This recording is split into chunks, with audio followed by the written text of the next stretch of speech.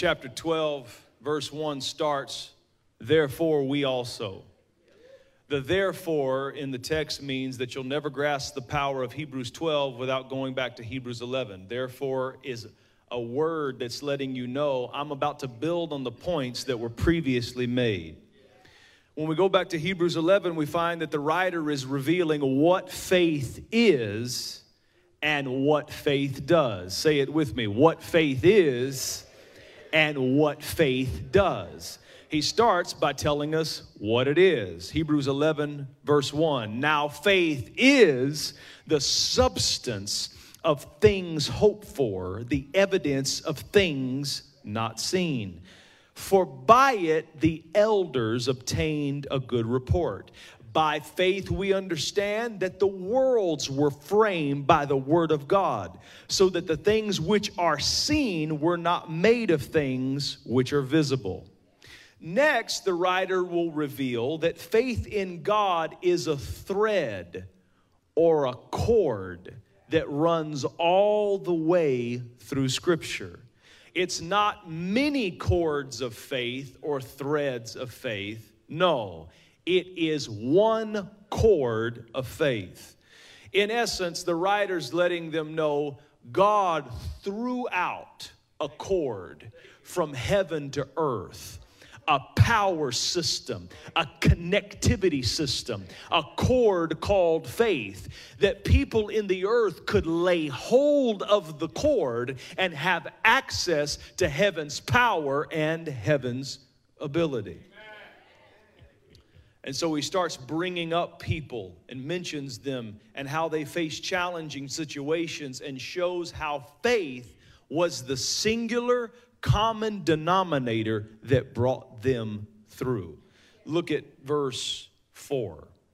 By faith, Abel offered to God a more excellent sacrifice than Cain, through which he obtained witness that he was righteous, God testifying of his gifts, and through it he being dead still speaks.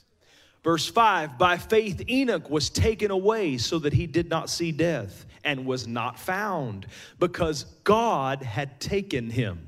For before he was taken, he had this testimony, that he pleased God. But without faith, it is impossible to please him. For he who comes to God must believe that he is, and that he is a rewarder of them that diligently seek him. The writer brings up the mysterious case of Enoch's translation. Enoch never died. He's one of only two people in the scripture to never die, to walk the earth, be born, but never die.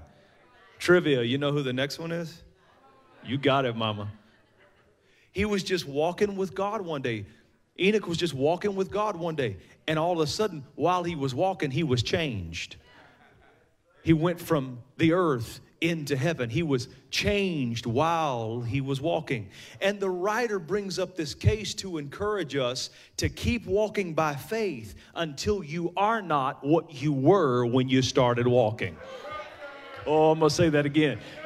Keep walking by faith until there's a change. Keep walking by faith until you no longer are what you were when you started walking with God.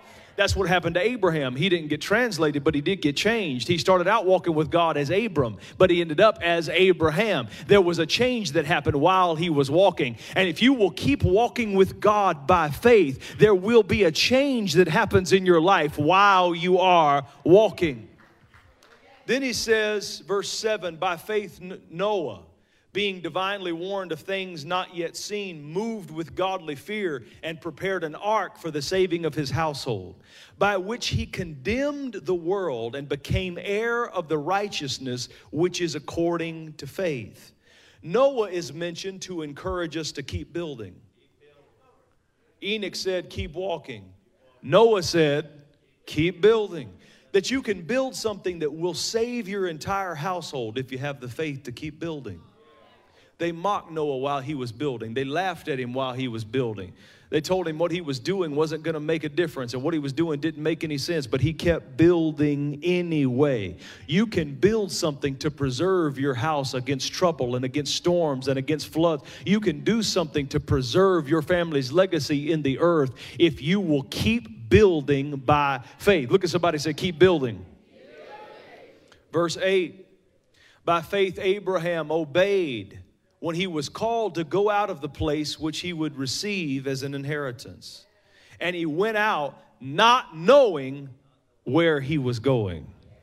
By faith he dwelt in the land of promise as in a foreign country, dwelling in tents with Isaac and Jacob, the heirs with him of the same promise. For he waited for the city which has foundations, whose builder and maker is God. Abraham is mentioned to encourage all of us who are looking for a life that we know exists, but we just can't see it yet. Abraham tells you, keep on looking. To all the people that are looking for a marriage that you know exists, but every time you go home, you just can't see it yet. Abraham said, keep on looking. For all the people with the gnawing, nagging feeling that there is more to your life than what you are seeing right now, Abraham is there to say, keep on looking. Abraham was walking. He didn't know where he was going. People would ask you, where are you going? And he said, I'll know it when I see it.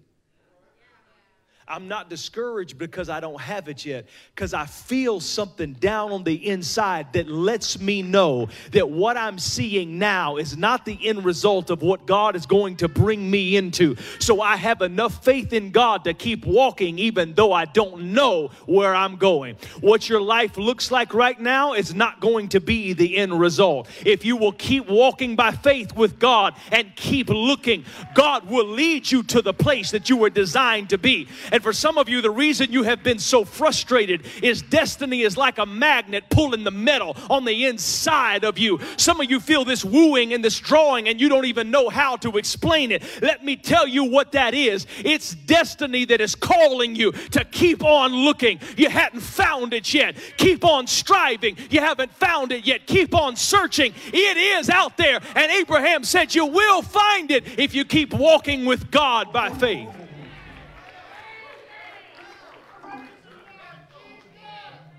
Verse 11, by faith Sarah herself also received strength to conceive seed and bore a child when she was past age, because she judged him faithful who had promised. Sarah is there to tell us that it doesn't matter how old you are, that when it comes to God, faith makes age obsolete.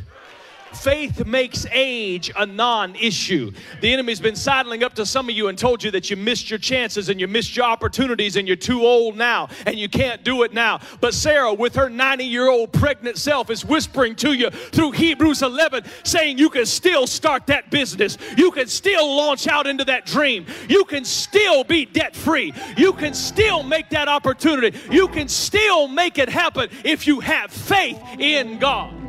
Push somebody, encourage them, say it's not too late. Then he said,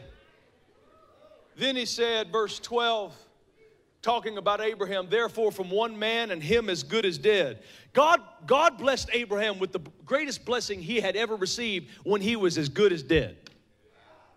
Now, I don't know how bad you have it here this morning, but I don't see any of you that look as good as dead. Sometimes God waits until you can't get it any other way than a miracle. Oh, give me a minute. It'll be good. I promise you. I said sometimes God waits till there's no other availability, no other opportunity. You are as good as dead. And then he comes in with the blessing that absolutely changes your entire life.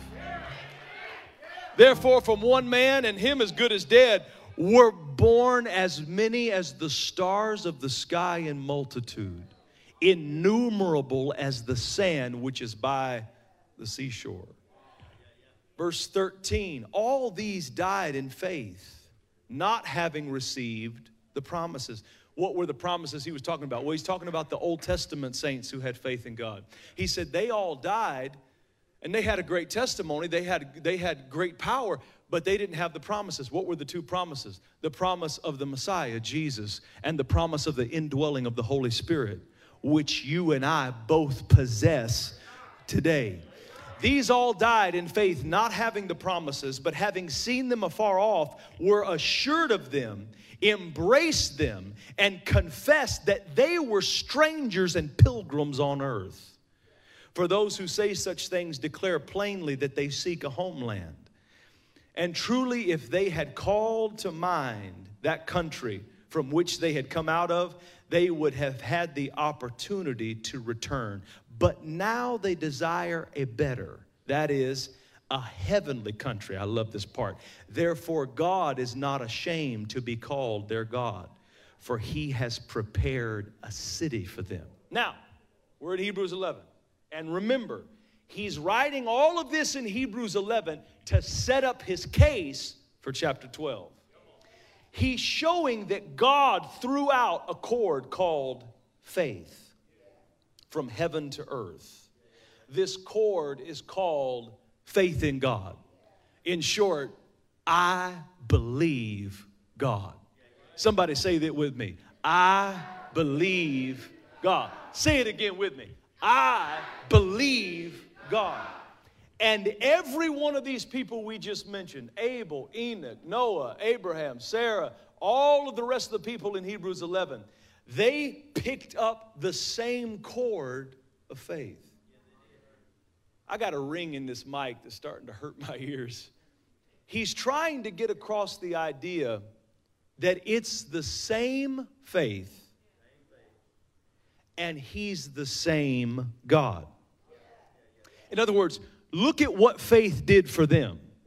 It's not a new faith. He's not a new God. He's an ancient God who threw out an ancient cord that you can still pick up today. And what faith in God has done in the past, faith in God will do in the future for anybody that picks up the cord, because he's the same God, it's the same faith, and it's the same cord. Say it with me. Same God, same faith, same cord. Verse 35 of Hebrews, verse 30 of Hebrews 11. He says, by faith, the walls of Jericho fell down after they were encircled for 7 days. By faith, the harlot Rahab did not perish with those who did not believe when she had received the spies with peace. And what more shall I say? For time would fail me to tell of Gideon and Barak and of Samson and of Jephthah and also of David and Samuel and the prophets, who through faith subdued kingdoms, worked righteousness, obtained promises, stopped the mouths of lions, quenched the violence of fire, escaped the edge of the sword, out of weakness were made strong, became valiant in battle, turned to flight the armies of aliens, and women received their dead raised to life. Now, he's summarizing what faith does. In other words, he's summarizing all that's in the cord. In other words, faith still does today in the cord everything it ever did for anybody who picked up the cord. Because it's not a new faith, it's an old one. He's not a new God, he's an ancient one. It's not a new, it's the same cord. Push somebody and say, same cord. When he summarizes, he lists 6 things that faith does for anybody that'll grab the cord. Look at your neighbor and say, grab the cord. 6 things faith does. I feel like preaching. For anybody that will grab the cord. Number 1, you can subdue kingdoms. Kingdoms and systems that are bigger than you can be dominated by you if you will grab the cord of faith.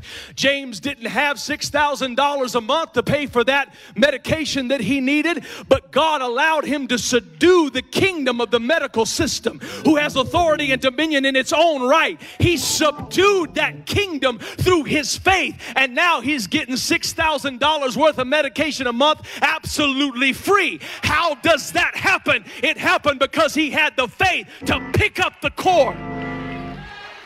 Go fix this mic. Say, pick up the cord. Number 2, worked righteousness. The only way to achieve righteousness is to stand in faith. Push your neighbor, say, pick up the cord. Obtained promises, number 3. Number 4, I love this one. Stop the mouths.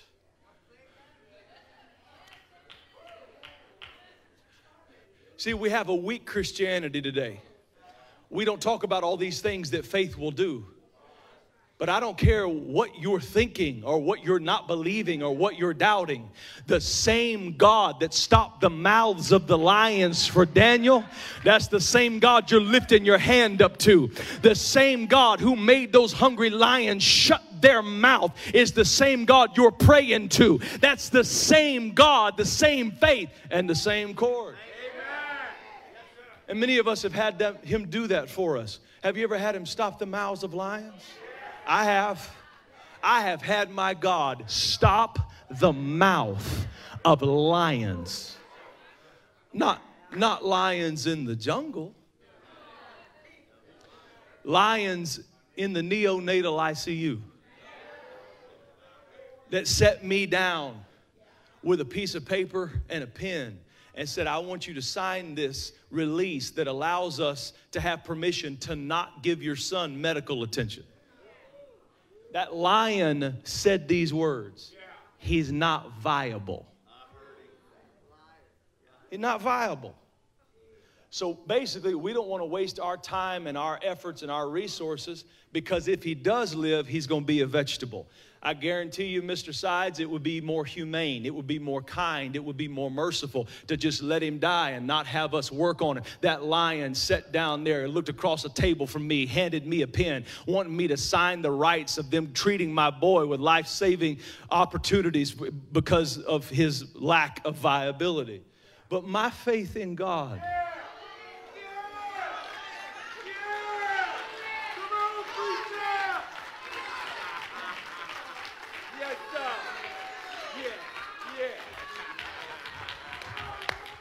shut the mouth of that lion. Have you ever had him shut a lion's mouth for you? I was reading a little bit about lions. Lions move in prides. It's a hierarchical system. And there's one dominant lion that's the most dominant. Now, when lions approach some prey, they approach the prey with their mouth open. But there's this interesting fact. If a more dominant lion is in the area, as they're approaching that prey, all those lesser lions, they have their mouths open. If there's a dominant one there and he roars, the lesser lions will shut their mouth. And I just wonder if there's anybody in the room that's ever had the Lion of the tribe of Judah, the most dominant, the greatest, most high, the King of kings, the Lord of lords, when the enemy surrounded you and the lions of trouble opened their mouth to devour you. The great lion roared and they had to shut their mouths. Throw your hands up to heaven and say, shut their mouth. In fact, if you're being threatened with something right now, look up to God and say, shut their mouth.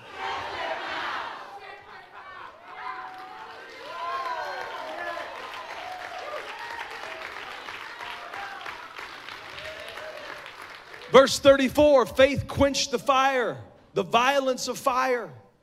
Have you ever had to walk through a fiery trial that it shocked you that you made it out of? Is there any people in here that believe God? Have you ever walked through something that should have burnt you up, but somehow you made it through the thing? How did you make it through? You grabbed the cord of faith. Verse 35, women received their dead raised to life again. This is beautiful. He's talking about Old Testament things. You know what he's saying? Resurrection wasn't a new idea that started with Jesus.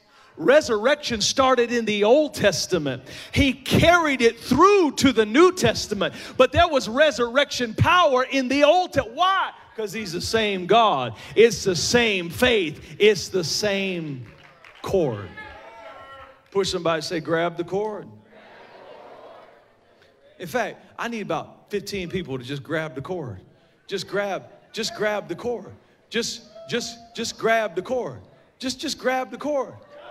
Just grab the cord. All right, so look at what he said. He said, God threw it out from heaven.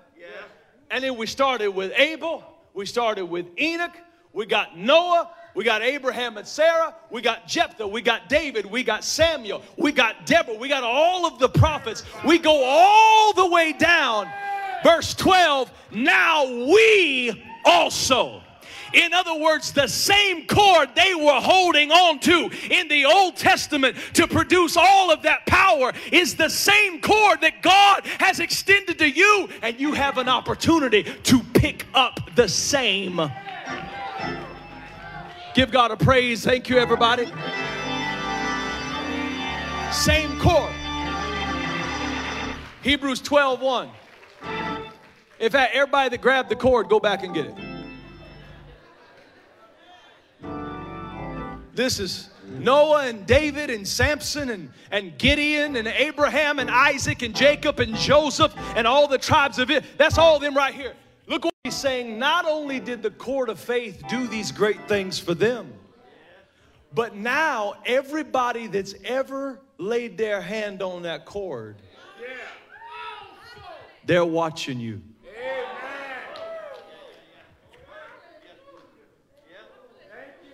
Why are they watching you? Because everybody that ever comes to faith has to lay hold of the same cord. And they may be in heaven, but they still got their hand. If you've ever lost a loved one that was in the faith and you're deep in the faith too, sometimes you can feel them near you when you're praying and when you're worshiping. Why? Because you're holding on to the cord on earth, but they're still holding on to the cord in heaven because it is the same.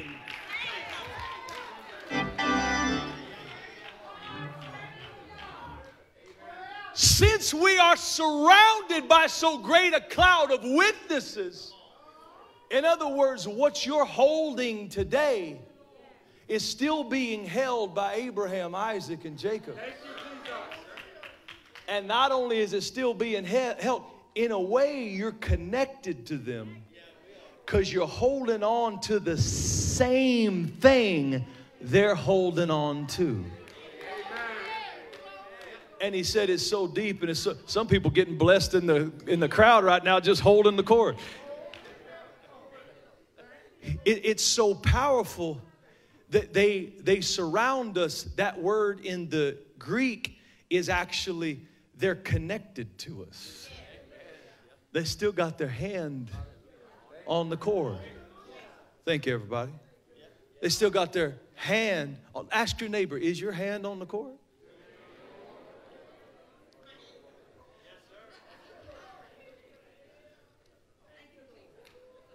All the saints of old still got their hand on the cord.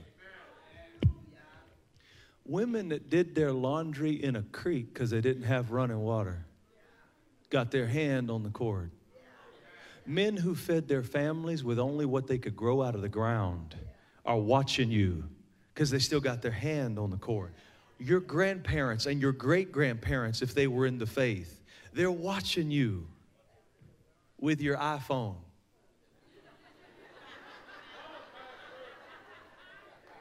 And your washing machine, microwave, and your car and all your technology, walking around talking about, I don't know how I'm going to make it.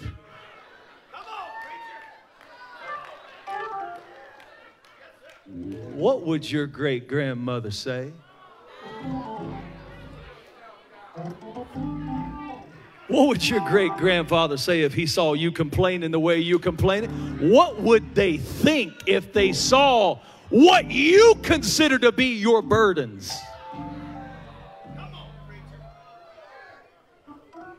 I have a little consulting business on the side. Sometimes I'll go into places and I'll do some consulting for them. And somebody offered me a consulting gig, and I was talking to Katie about whether or not I was going to do it because it was 4 hours away. And I thought, man, if I drive 4 hours, do it, and then drive back, that's 8 hours on the road. My back hurts when I ride in the car for long distances. I don't think I want to. And before I finished the sentence, I don't think I want to do it. I thought about both sides, my grandpa. And I told Katie, both sides would slap me upside the head if he heard me turn down a job because my back would hurt a little bit from driving 4 hours to and fro. Sometimes it changes your perspective when you know somebody's watching. Sometimes it changes your complaining when you know somebody's listening. And the writer here says all of the great people of faith that have ever picked up the cord, they are watching you. They're watching you hold what they used to make it through the storms of their life. They're watching you hold what they used to survive the turbulence of their day, and they're watching you.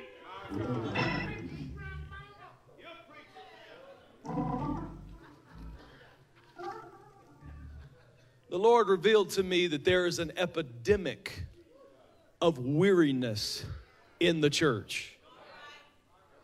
The biblical definition of weary means to faint in your mind. There are so many people in this room that have fainted in their minds. They've been through such a struggle on the inside that their mind is exhausted. And they're walking around on the outside and they're moving, but in their minds, their creativity has dissipated. Their resolve and strength, their love for their spouse and their children, their bubbling, overflowing love and affection, it is all dried up and died. Why? Because they are weary in their mind. Psalms 27, 13, and 14 in the King James Version, please. Psalms 27, 13, and 14. David talked about weariness. He went through it. Whether you want to call it anxiety, depression, or any other mental malady, weariness in the mind, fainting in the mind. David said, I had fainted unless I had believed to see the goodness of the Lord in the land of the living. Look what David said. I was about to faint, but I grabbed the cord.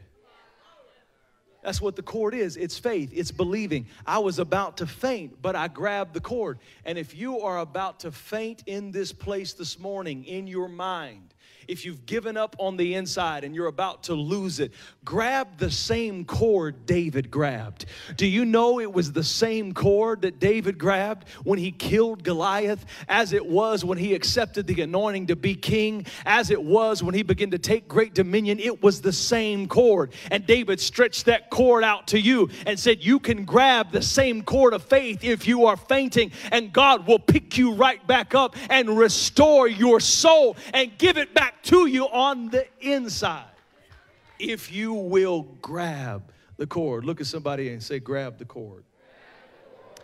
He says, let us, or verse 1 again, therefore we also, since we are surrounded by so great a cloud of witnesses, let us lay aside every weight and the sin which so easily ensnares us. And let us run with endurance the race that is set before us. Now look at that again. Let us lay aside every weight and the sin. Let's draw a line of distinction between weight and sin. Procrastination's not a sin, but it could be a weight. Being timid on the inside and refusing to confront issues, that's not a sin, but it could be a weight. You understand what I'm saying? Refusing to be a good steward over your finances, that's not a sin, but it could be a weight. Are you blaming God for the way things have turned out in your life? Are you feeling sorry for yourself about the level of weariness that you feel in your mind that's causing you to faint? when the real problem is you haven't laid aside the necessary weights in order to run this race?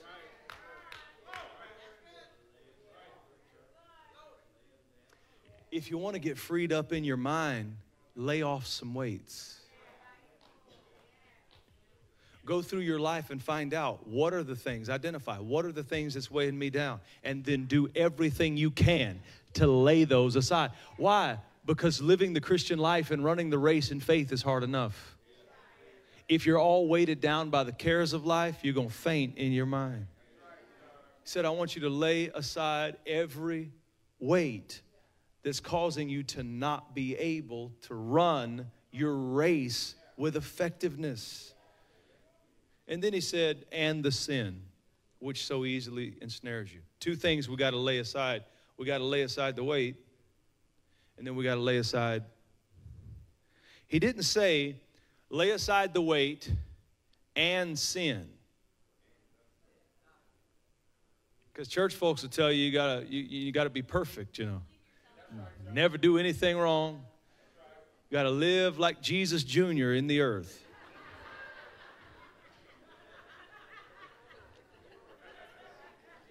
Not going to happen. No, all he told you to lay aside was the sin. See, every one of us have the sin. The most prominent one for you, the one you fall prey to the most. And if you don't know what that sin is, you're delirious. It may be pride because you're too proud to see your own weakness. So if you don't know what your prominent sin is, then just start asking the Lord to forgive you for pride and humble you and start working on that. Every one of our lives is marked with a dominant sin. It's different for everybody. But he challenges you, particularly those of you that are fainting in your mind because it's been so difficult. Life's been so rough. He challenged you, lay aside the weight, and then that main weakness you keep failing at, that main thing you keep stumbling at. He said, I want you to lay aside that. That you'll be better on the inside. Look at what it does. If you lay aside the weight and the sin, it will allow you to run with endurance the race that is set before you. And some of you are running all weighted down with the weight and the sin. And it's so difficult for you to move forward in your life because you have all of life's attacks that come. That's just normal. It's native to living. You're going to have cares and struggles and difficulties. But if you add on to that the fact that you're a Christian and you got a devil to fight, sometimes the attacks of life and the attacks of the enemy make you feel so overwhelmed, and you add to it that you haven't dealt with personal issues, laying aside the weights and the sin, and no wonder you're about to faint in your mind. It says, lay aside the weight and the sin which so easily ensnares us, and let us run with endurance the race that is set before us. Verse 2. Looking unto Jesus, the author and finisher of our faith. In other words, God would not have started it with you if he did not intend to finish it with you. He's on this side of the cord. God threw it out to heaven. You've got your hand on it on earth. On the other side of that cord is Jesus himself. Looking unto Jesus, the author and the finisher of our faith, who for the joy that was set before him endured the cross, despising the shame, and has sat down at the right hand of the throne of God. Next verse. Consider him. Now there's a hidden medication for your soul in that verse. Consider him who endured such hostility from sinners against himself, lest you become weary and discouraged in your soul. In other words, those of you that are battling depression, weariness, fainting in your mind, discouraged in your soul, the more you consider Jesus, the more considering him restores you on the inside. That's why you ought to worship every day. You ought to pray in the name of Jesus every day. You ought to be in church every time the doors are open, because considering him will keep the wolves away. Considering him will keep the dark days away. Considering him will keep the suicidal thoughts away. Considering him will keep the thoughts of quitting on your family and quitting on your marriage away. Considering him will heal the fainting of the soul. Stand with me and give the Lord a praise in the house today.